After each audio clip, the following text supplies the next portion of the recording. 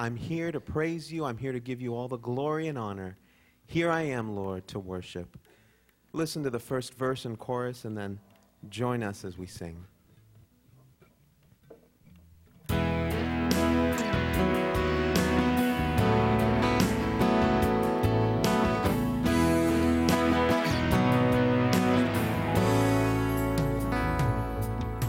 Light of the world, you step down into darkness.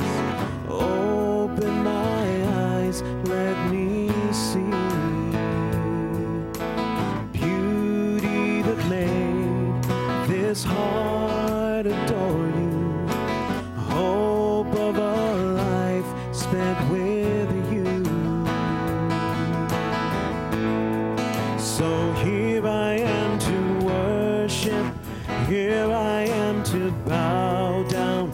Here I am to say that you're my God, and you're altogether lovely, altogether worthy, altogether wonderful to me.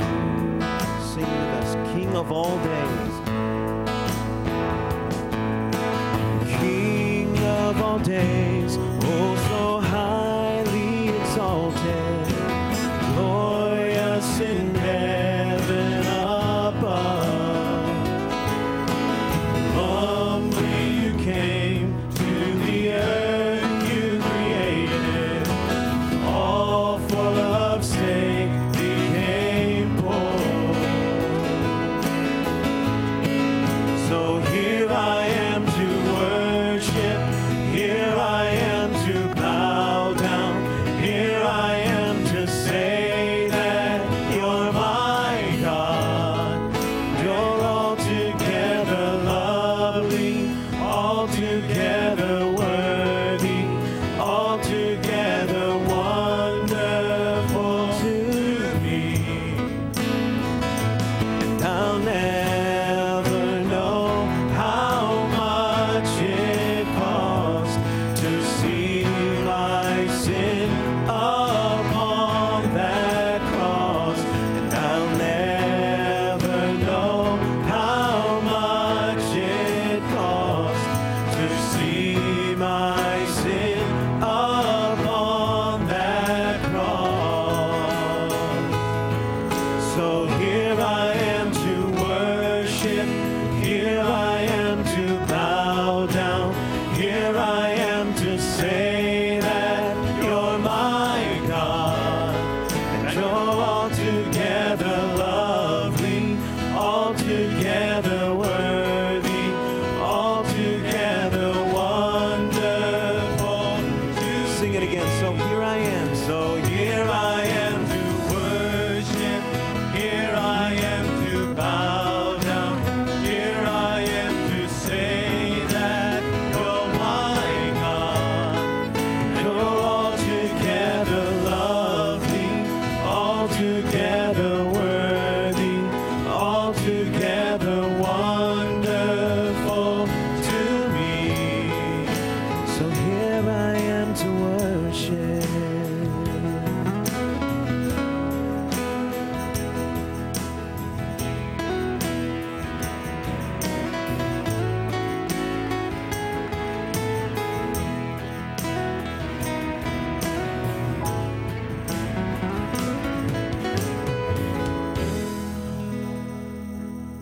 Amen.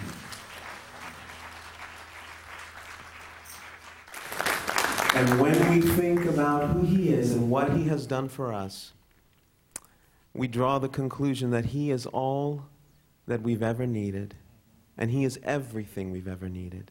And I love this next song. It says, Lord, you're all I want. You're all I've ever needed. Help me know that you are near. Lord, draw me close to you.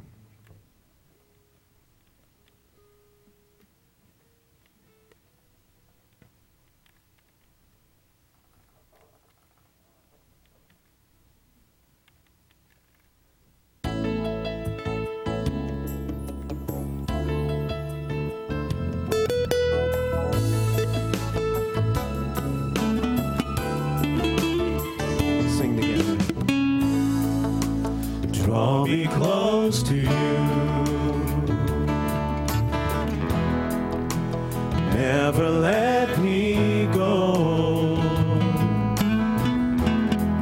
I lay it all down again to hear you say that I'm your friend. You are my desire. No one else will do. 'Cause nothing else could take your place. To feel the warmth of your embrace. Help me find the way. Bring me back to you. You're all I want. You're all I've ever needed. You're all I want. Help me know you are near. Sing that chorus. You're all I want.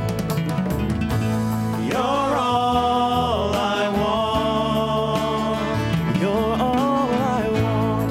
You're all I've ever needed. I've ever needed. You're all I want. Lord, help me know you are near. from the top. Draw me close to you. Draw me close to you. Never let me go. I lay it all down again to hear you say that I'm your friend. You are my desire. No one else will do.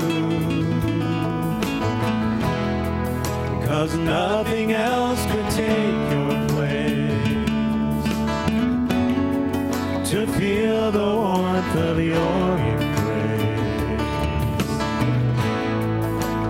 Help me find the way.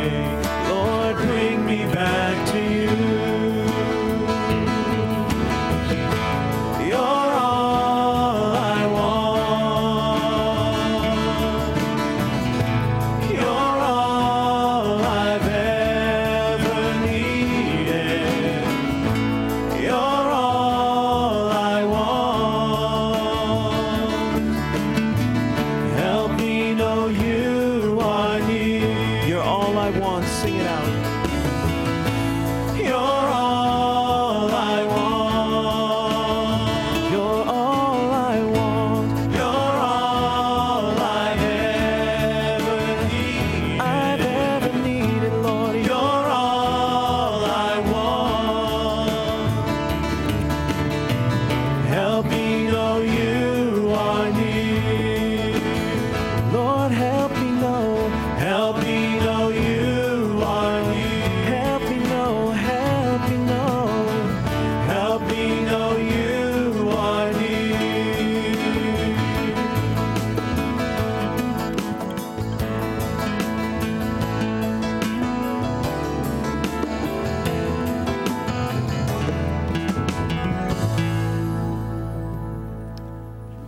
Amen.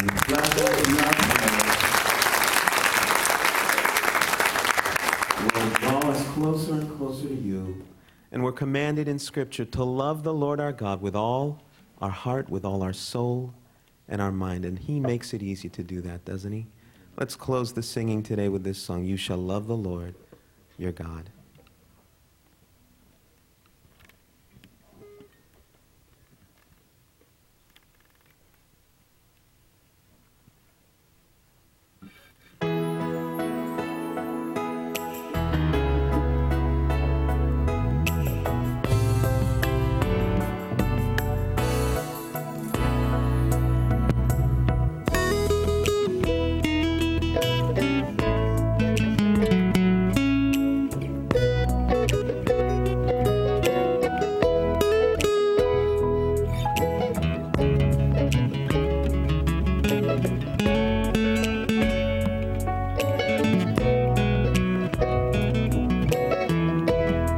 Sing together. You shall love the Lord with all your heart. You shall love the Lord with all your soul. You shall love the Lord with all your mind, with all your heart, with all your soul, with all your mind. Sing it again. You shall love the Lord. You shall love the Lord with all your heart. You shall love the Lord with all your soul. You shall love the Lord with all your mind, with all your heart, with all your soul, with all your mind. Oh Lord, I love you. Oh Lord, I love you for all the things you are. Oh Lord, I love you for all the things you do. Oh Lord, I love you. Help me love you more with all my heart, with all my soul, with all my mind. Oh Lord, I love you. Oh Lord, I love you. Shall love the Lord with all your all the things you are. Oh Lord, I love the Lord with all your for all the things you do. Oh Lord, I love the Lord with all your mind. Help me love you more with all my heart, with all my soul, with all my mind. Oh Lord, I love the Lord with all your all the things you are. Oh Lord, I love the Lord with all your all the things you do. Oh Lord, I love the Lord with all your mind. Help me love you more with all my heart, with all my soul, with all my mind, with all my heart, with all my heart, with all my soul, with all my mind, with all my heart, with all my heart, with all my soul, with all my mind.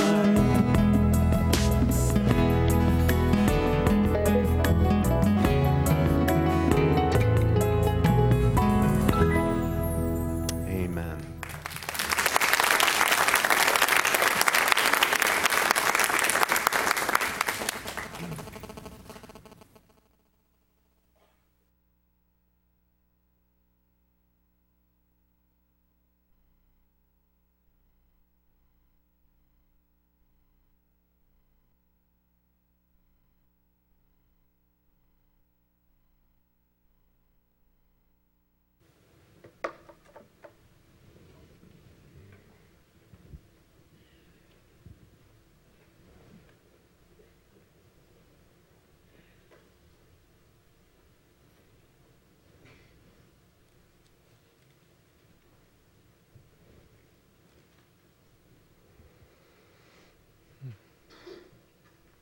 Wasn't that a blessing from the worship team today? Thank God.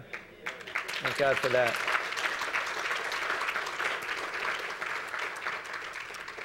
You notice we had a new member in that worship team. Sung. Didn't he sound great? All right.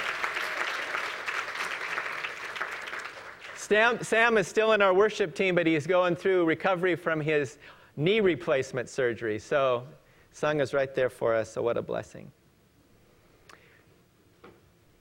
Shall we open this morning in a word of prayer? Heavenly Father, we just thank you this morning for the opportunity we have to open your word publicly, freely in this place and read it together and study it together. May you speak to our hearts through your word today, Lord. Please humble us before you today. Help us to realize you are all we want. You are all we need. You are all sufficiency to us, Lord.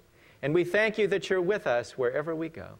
And we pray now that you will hide me behind the cross and that you will bring forth your word by the Holy Spirit to touch every heart in exactly the way it needs to be touched this morning. And we pray in your precious name, Lord Jesus. Amen. You know, everything in the kingdom of heaven is opposite of everything in the kingdom of this world. Everything. You look at it. You look out into the world, what the world considers important and what the world considers great. and what the world considers success is exactly opposite of what God considers important, great, and successful. The Lord Jesus Christ, when he came down to this world, came with a radical concept that salvation is by grace through faith. And by accepting him as our Lord and Savior, he has a new life for us, a great life for us to live. And he's going to then take us on a journey that's going to end in heaven. And that is such a blessing for each and every one of us. But you look at the world today, and if you ask people out on the street and you take a poll or so forth about what does it mean to be great in the world, you'd get answers like, well, you have to have power. People that are great are powerful people in the world. They appear on television and movies, and they are in newspapers and on the internet. They're powerful people. They're successful people. They're rich people. They're people that have a lot of possessions. They're people that are famous. And you know, when you're great in this world, it's good for a while, but you notice it's fleeting. Greatness in the world is fleeting. You can be on top of the world like Tiger Woods was on the top of the world. He was winning money. He was winning tournaments. He was doing so well. And then all of a sudden, a car accident happened down in Florida, and everything changed. Everything came out about who he was, the real Tiger Woods. And his life was affected. His marriage was affected. His whole career has been affected by that. Greatness is fleeting, isn't it? You look around today and people use the word great a lot for great men, great women, great players, great coaches, great actors, great writers. People are great in this world. But the kingdom of heaven is totally different. And the Lord Jesus taught us what real greatness is all about. And it's totally different from the things of this world. The title of our message today is Greatness in the Kingdom. Greatness in the kingdom. What is it that makes for greatness in the kingdom and in our lives as Christians? What does it mean?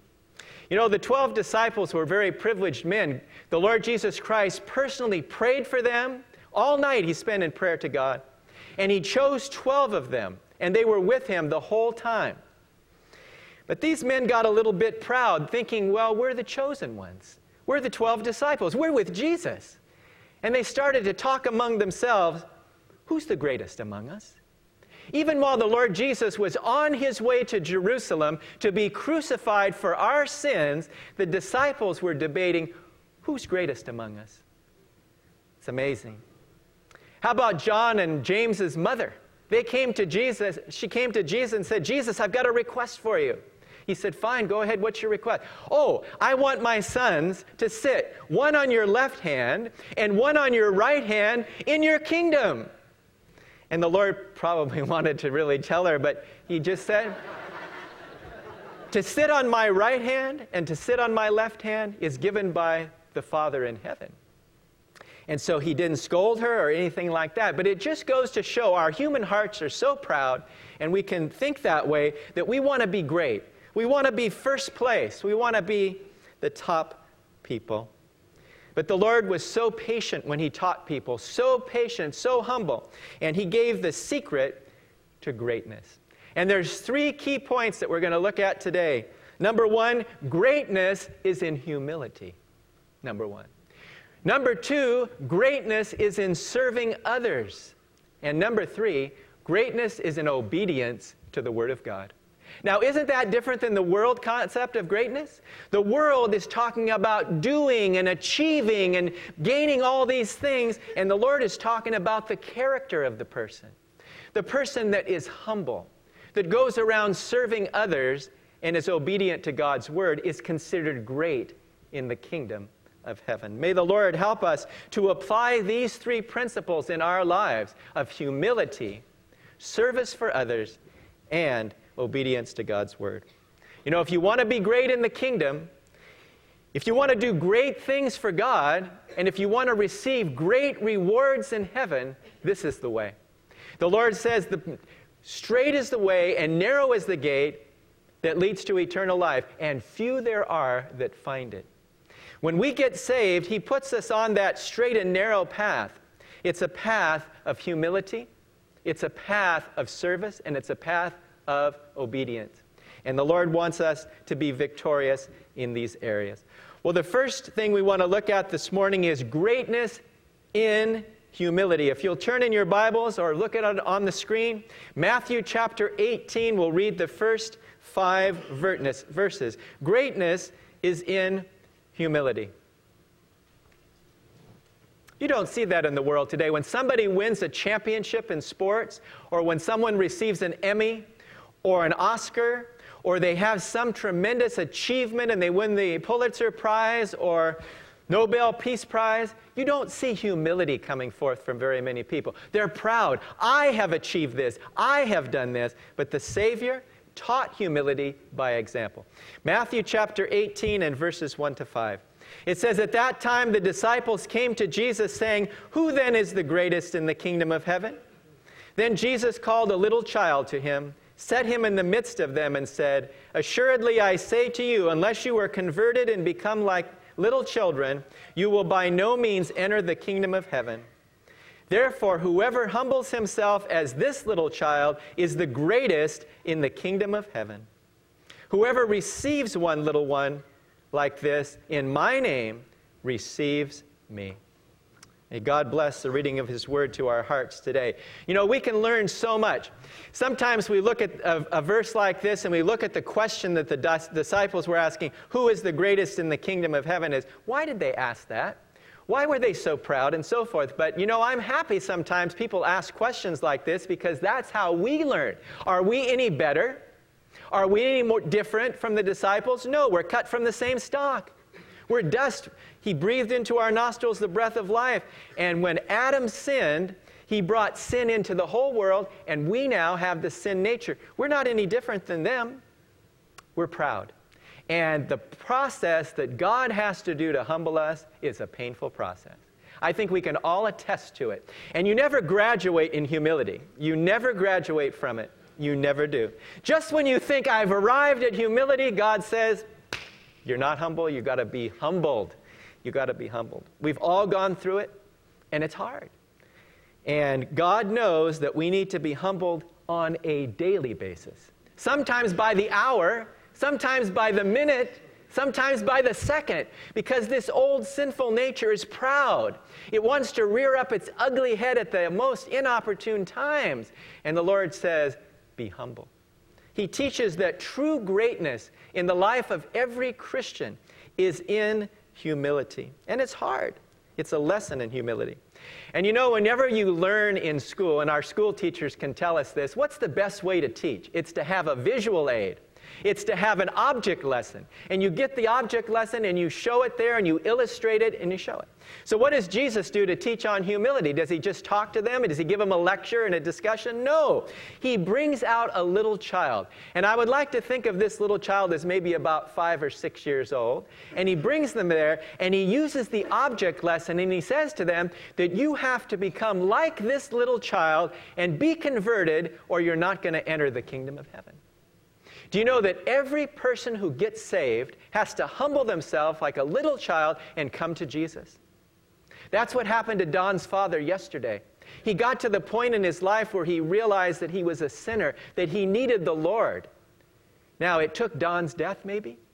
We don't know what it takes to save a sinner. The Lord does by the Holy Spirit. And he uses circumstances to bring people to Christ. But you have to come the same way. You have to humble yourself. It's like they say, you got to come down off your high horse. It's true. Remember, Saul of Tarsus was on his high horse. He was riding off to Damascus with letters in hand to persecute the Christians, to arrest them, and even to kill them. And all of a sudden, a light shone from heaven, and he was knocked off his horse. And he got saved on that road. And his life was changed. And he, from the proud, religious Pharisee that he was, Saul, he became the sweet, loving, dedicated, committed Apostle Paul. And we can just see it. And he had to be humbled, and we all have to be humbled. Now, if I ask you, would you like to be humbled today? I don't think we'd have too many brave souls that would say, I want to be humbled today. Pray for humility. Pray for patience. Because you know when you pray for humility or you pray for patience, God's going to say, okay, I'm going to bring the circumstances that are needed to make you humble, to make you patient. But the Lord knows exactly that we need to be humbled like that. Humility is a tremendous thing. And you see it in the Old Testament and you see it in the New Testament. In the New Testament, if you read the book of 1 John, and we referred to it this morning, the term little children is used time and time again. Because when you get saved, you become a child of God. You become a babe in Christ. And God loves us so much, and He wants us to grow up from being a babe in Christ. But we'll never lose the title, little children. We never will. Because God is our Heavenly Father, and He loves us. And that's why I love that movie on Friday night we saw where the little boy was rescued. He was lost. He was out there, and this whole movie was so riveted. I was turning in my seat. I was saying, oh, I hope this has a happy ending. I hope it has a good result. Because a lot of kids out there who get kidnapped or wander off, they don't come back alive. And they were starting to lose hope. Some of the officers, some of the people, they were saying, you know, after so many hours, if they don't find the child, they don't often find the child alive. But they had a happy ending. They found the child. And every one of you who know Jesus Christ here this morning that's a child of God, you had a happy ending. And even the happier ending is when we get to heaven. The Bible teaches that the angels in heaven rejoice over one sinner that repents. When Don's father got saved yesterday, the angels were having a party in heaven. They were clapping, they were singing, and they were rejoicing. And that's true of any sinner who gets saved. And what a blessing it is to be a child of God. But we have to come to Him and humble ourselves. We have to be humble.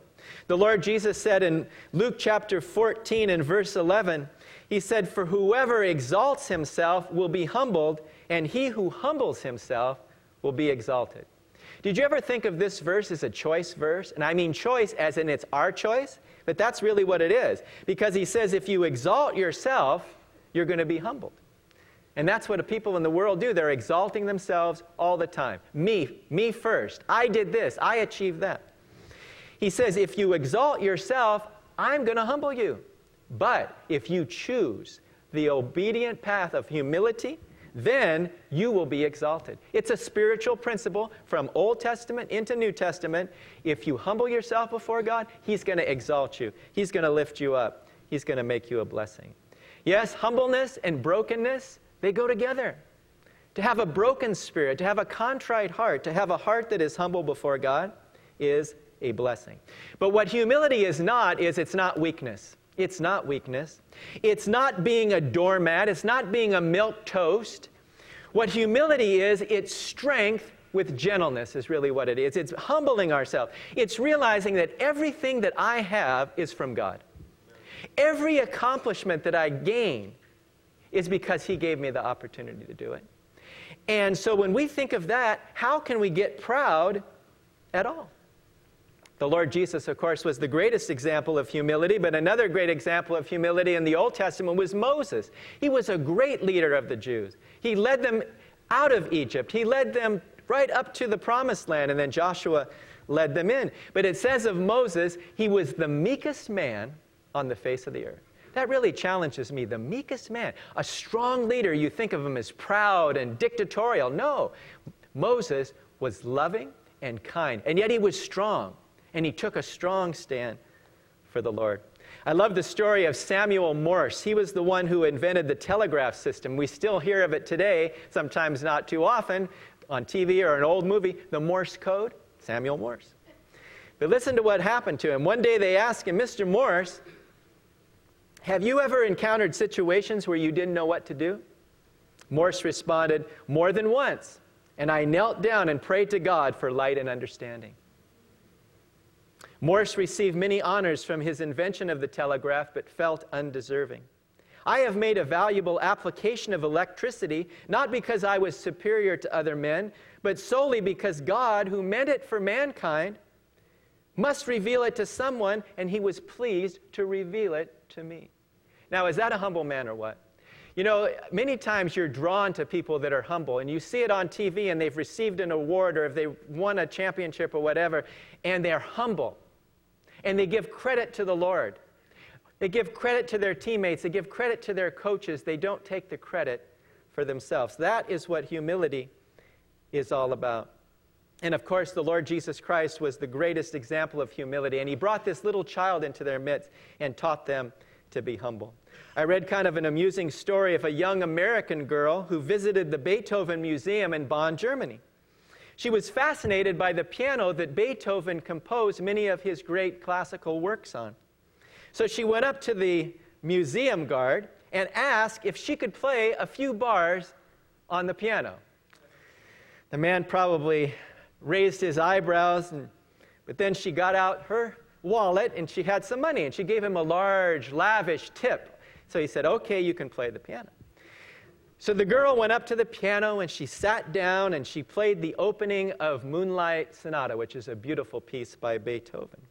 As she was leaving, she said to the guard, "I suppose that all the great pianists who come here want to play that piano." The guard shook his head. Paderewski, the famed Polish pianist, was here a few years ago, and he said he wasn't worthy to touch it. Wow, humbleness. This girl was so proud, she says, "I want to play that piano. I want to do it." And so many times in our lives we say, "I want to do it, Lord. I can do it on my own. I can make it." And we get so proud, and the Lord has to humble us, and He wants us to be humble. Greatness, therefore, is in humility. And it's a lesson that we'll learn all our lives. Until we enter the pearly gates, He's working on us. But there's greatness in humility. Someone once said, "The simplest child of God can achieve more on his knees than the greatest man of this world on his tiptoes." Think of that. The child of God who's down on his knees can achieve more than the person who's on his tiptoes, striving for the things that he can achieve on his own. Everything we have is from the Lord, and what a blessing it is. So that's our first point today. Greatness is in humility. Secondly, greatness is in serving others. If you just turn over to Matthew chapter 20 and verses 25 to 28, or it's also on the screen. Matthew chapter 20 and verse 25. Here we read the words of the Lord Jesus Christ where it says, "But He called them to Himself and said, 'You know the rulers of the Gentiles lord it over them, and those who are great exercise authority over them. Yet it shall not be so among you. But whoever desires to be great among you, let him be your servant. And whoever desires to be first among you, let him be your slave. Just as the Son of Man did not come to be served, but to serve, and to give His life a ransom for many.'" You know, service doesn't come by human nature. It really doesn't. We have to learn to serve. You notice when you have a little child, have a baby, and the baby grows up, do you have to teach that child, Heather, how to rebel, cry, want its own way, pout? Do you have to teach Spencer that? No, he learned it on his own, didn't he? I mean, he didn't learn it on his own. He has it inside him. The sinful nature is in every one of us. You see it in a little child the same way as they have that old nature. And so as we grow up, and especially as we grow in our Christian life, we have to learn to serve. We have to learn to serve others. We have to learn to say, serving others is better than being served. And that's what the Lord Jesus is teaching us here by the Holy Spirit. And He gives us the desire to serve. He gives us the opportunity to serve. And then He gives us the rewards for serving. And it is a blessing indeed to be a servant. You know, a lot of people, when they're young and they're growing up, and they say, what do they want to be when they grow up? And children have, I want to be a fireman. I want to be an astronaut. I want to be a scientist, or whatever it is. And the same is much true of when a Christian gets saved. Oh, when I grow up in my Christian life, maybe I want to be a missionary, or I want to be a preacher, or I want to do this, or I want to do this. I want to be a writer, and I want to minister to all these people. But as you then grow up in the faith, you realize that God has a mission for you wherever you are. And you may not be a preacher. You may not be a great soloist. You may not be a great anything that people see, but you may be a prayer warrior. You may be somebody that helps and serves, and you're going to get exactly the same reward as the person who preaches, or the person who sings, or the person who does any great thing, because serving others is a great thing, and it's something we have to learn. And the Lord says there's greatness in serving others. He says in this passage, the great people in this world, They have an influence on people, and they are powerful people, and they force people to comply to them and be subservient to them, and people serve them. But Jesus said, I am as your master who is before you, and as I have served you, go out and serve others. Yes, a humble servant is a gracious servant. And true believers see differently than the world sees, as I said before. Someone once said, true service is love for Christ in working clothes. I really like that. True service is love for Christ in working clothes. You know, when you get saved, the Lord hands you a pair of overalls. He hands you a toolkit. Like Jim, he gave us a devotion not long ago, and he had all the toolkit that he uses in his job, and he says, I keep these tools with me all the time, and he has one that he brings all the time, and it has all these tools, and he can do great things with it. We as Christians are to be servants and to be ready to serve at any moment's notice. So many times he said, well, I want to serve when it's convenient to me. I want to serve if I can get up and preach, or I want to serve if I can teach a Sunday school class, or I want to serve if ... The Lord says, let's test you out. Are you willing to do this menial task for me? Are you willing to clean the bathrooms? Are you willing to vacuum the carpets? Are you willing to take out the garbage? Are you willing to do these menial tasks? Because as I said before, God will reward us for that. And he makes us have a servant's heart to be humble and to serve him, and that is really the blessing.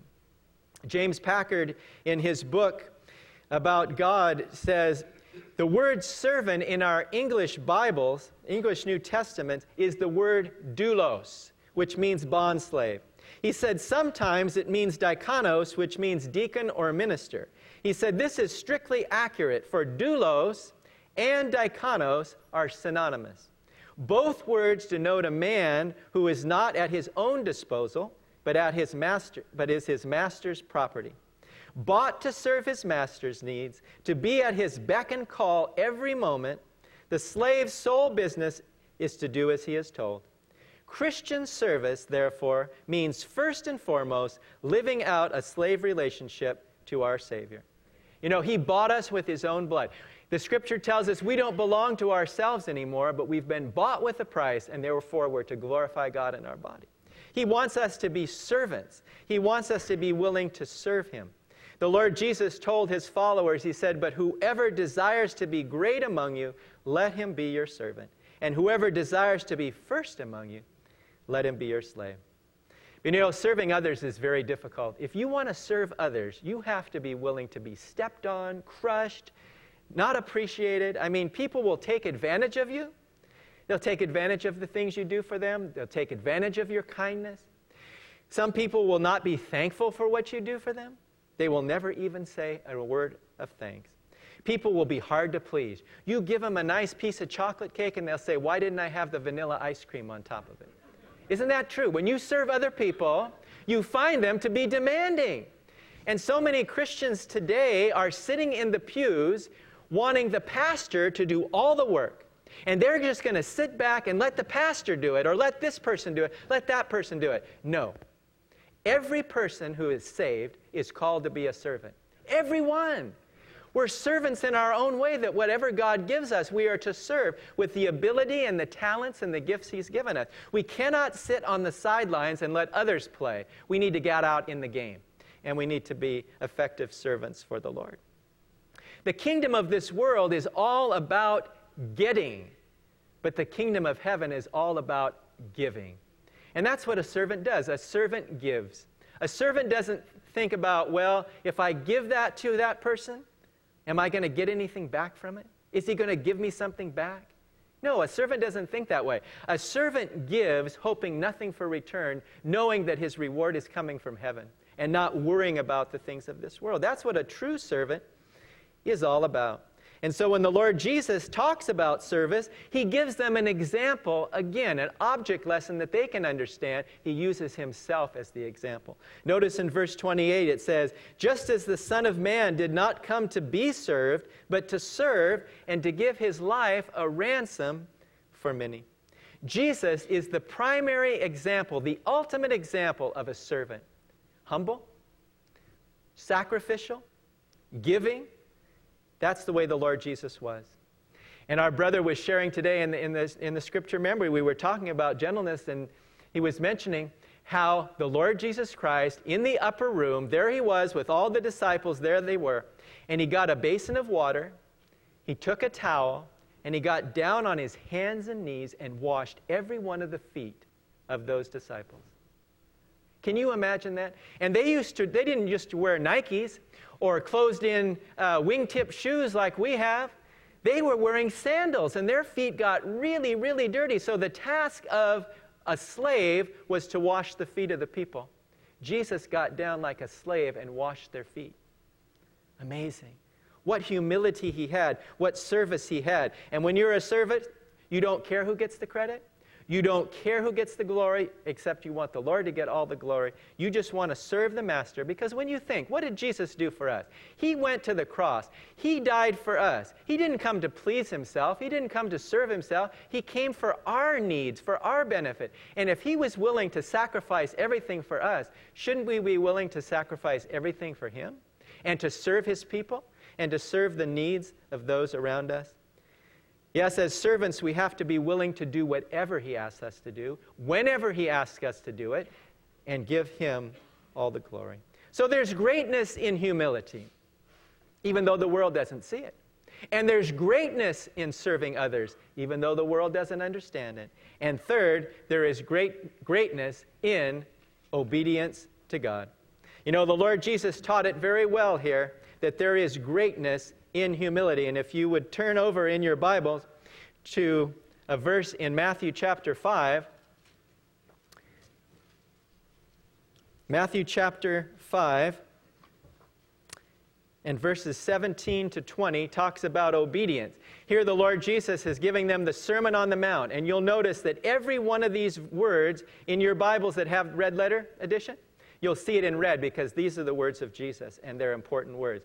Matthew 5, 17 to 20 says, "Do not think that I came to destroy the law or the prophets. I did not come to destroy, but to fulfill. For assuredly I say to you, till heaven and earth pass away, one jot or one tittle will by no means pass from the law until all is fulfilled." And the jot and the tittle were the smallest letters of the Hebrew alphabet. And then he says in verse 19, "Whoever therefore breaks one of the least of these commandments and teaches men so shall be called least in the kingdom of heaven.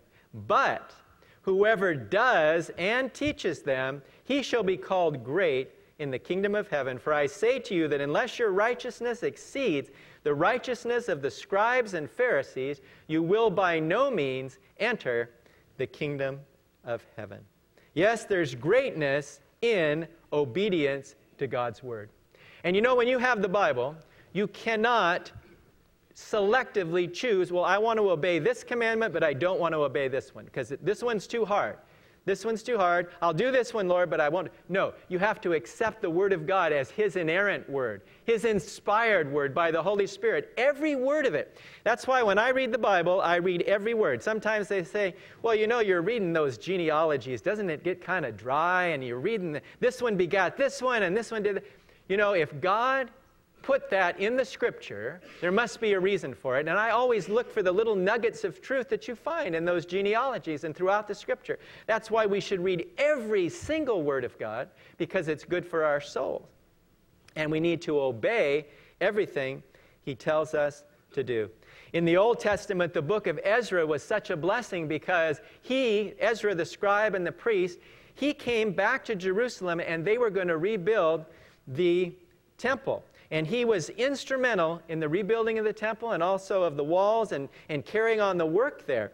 And it says of Ezra in Ezra 7:10, it said, "For Ezra prepared his heart to seek or to study the law of the Lord and to do it and to teach statutes and ordinances in Israel." I like that, because here is a man named Ezra.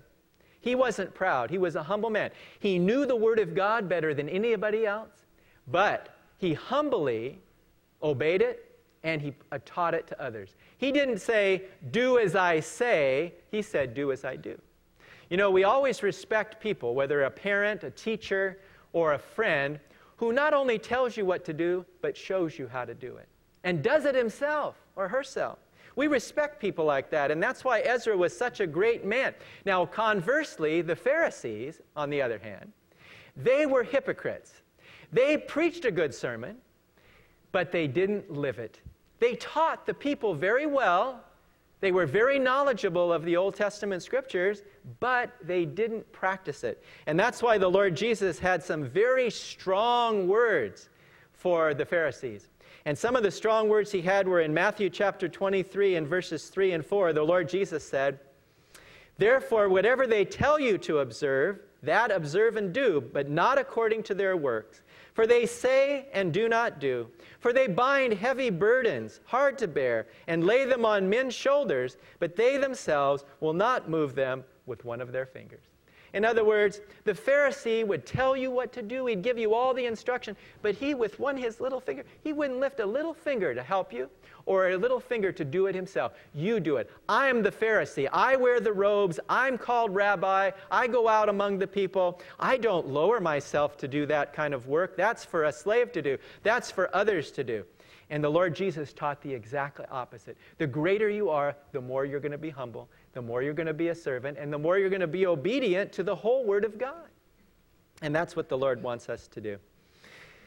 You know, when we obey God, He takes care of the rest. You know, Charles Stanley, every message he gives, and I love to watch him on Sunday morning while I'm getting ready for church, he always concludes his sermon with these words: "Obey God and leave the consequences to Him."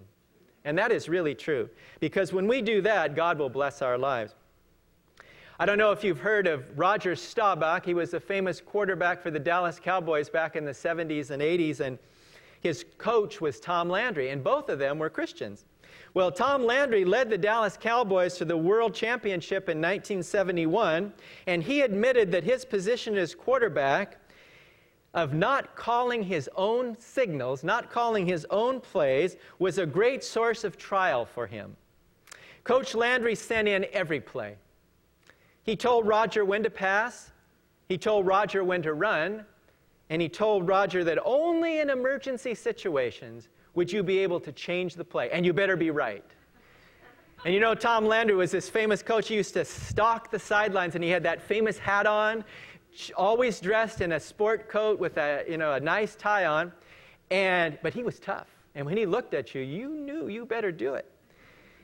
Well, even though Roger Staubach considered Coach Landry to have a genius mind when it came to football strategy, he said pride said he should be able to run his own team. Roger later said, "I faced up to the issue of obedience. Once I learned to obey, there was harmony, fulfillment, and victory." Amazingly, as I said, both Tom Landry and Roger Staubach were both Christians, and they learned to work together as coach and quarterback and team, and they won the championship. As long as Roger was proud and say, "Why can't I call my own plays?" It used to be the quarterback always called his own plays. Tom Landry, though, wanted all the control so he could make sure the right play was called.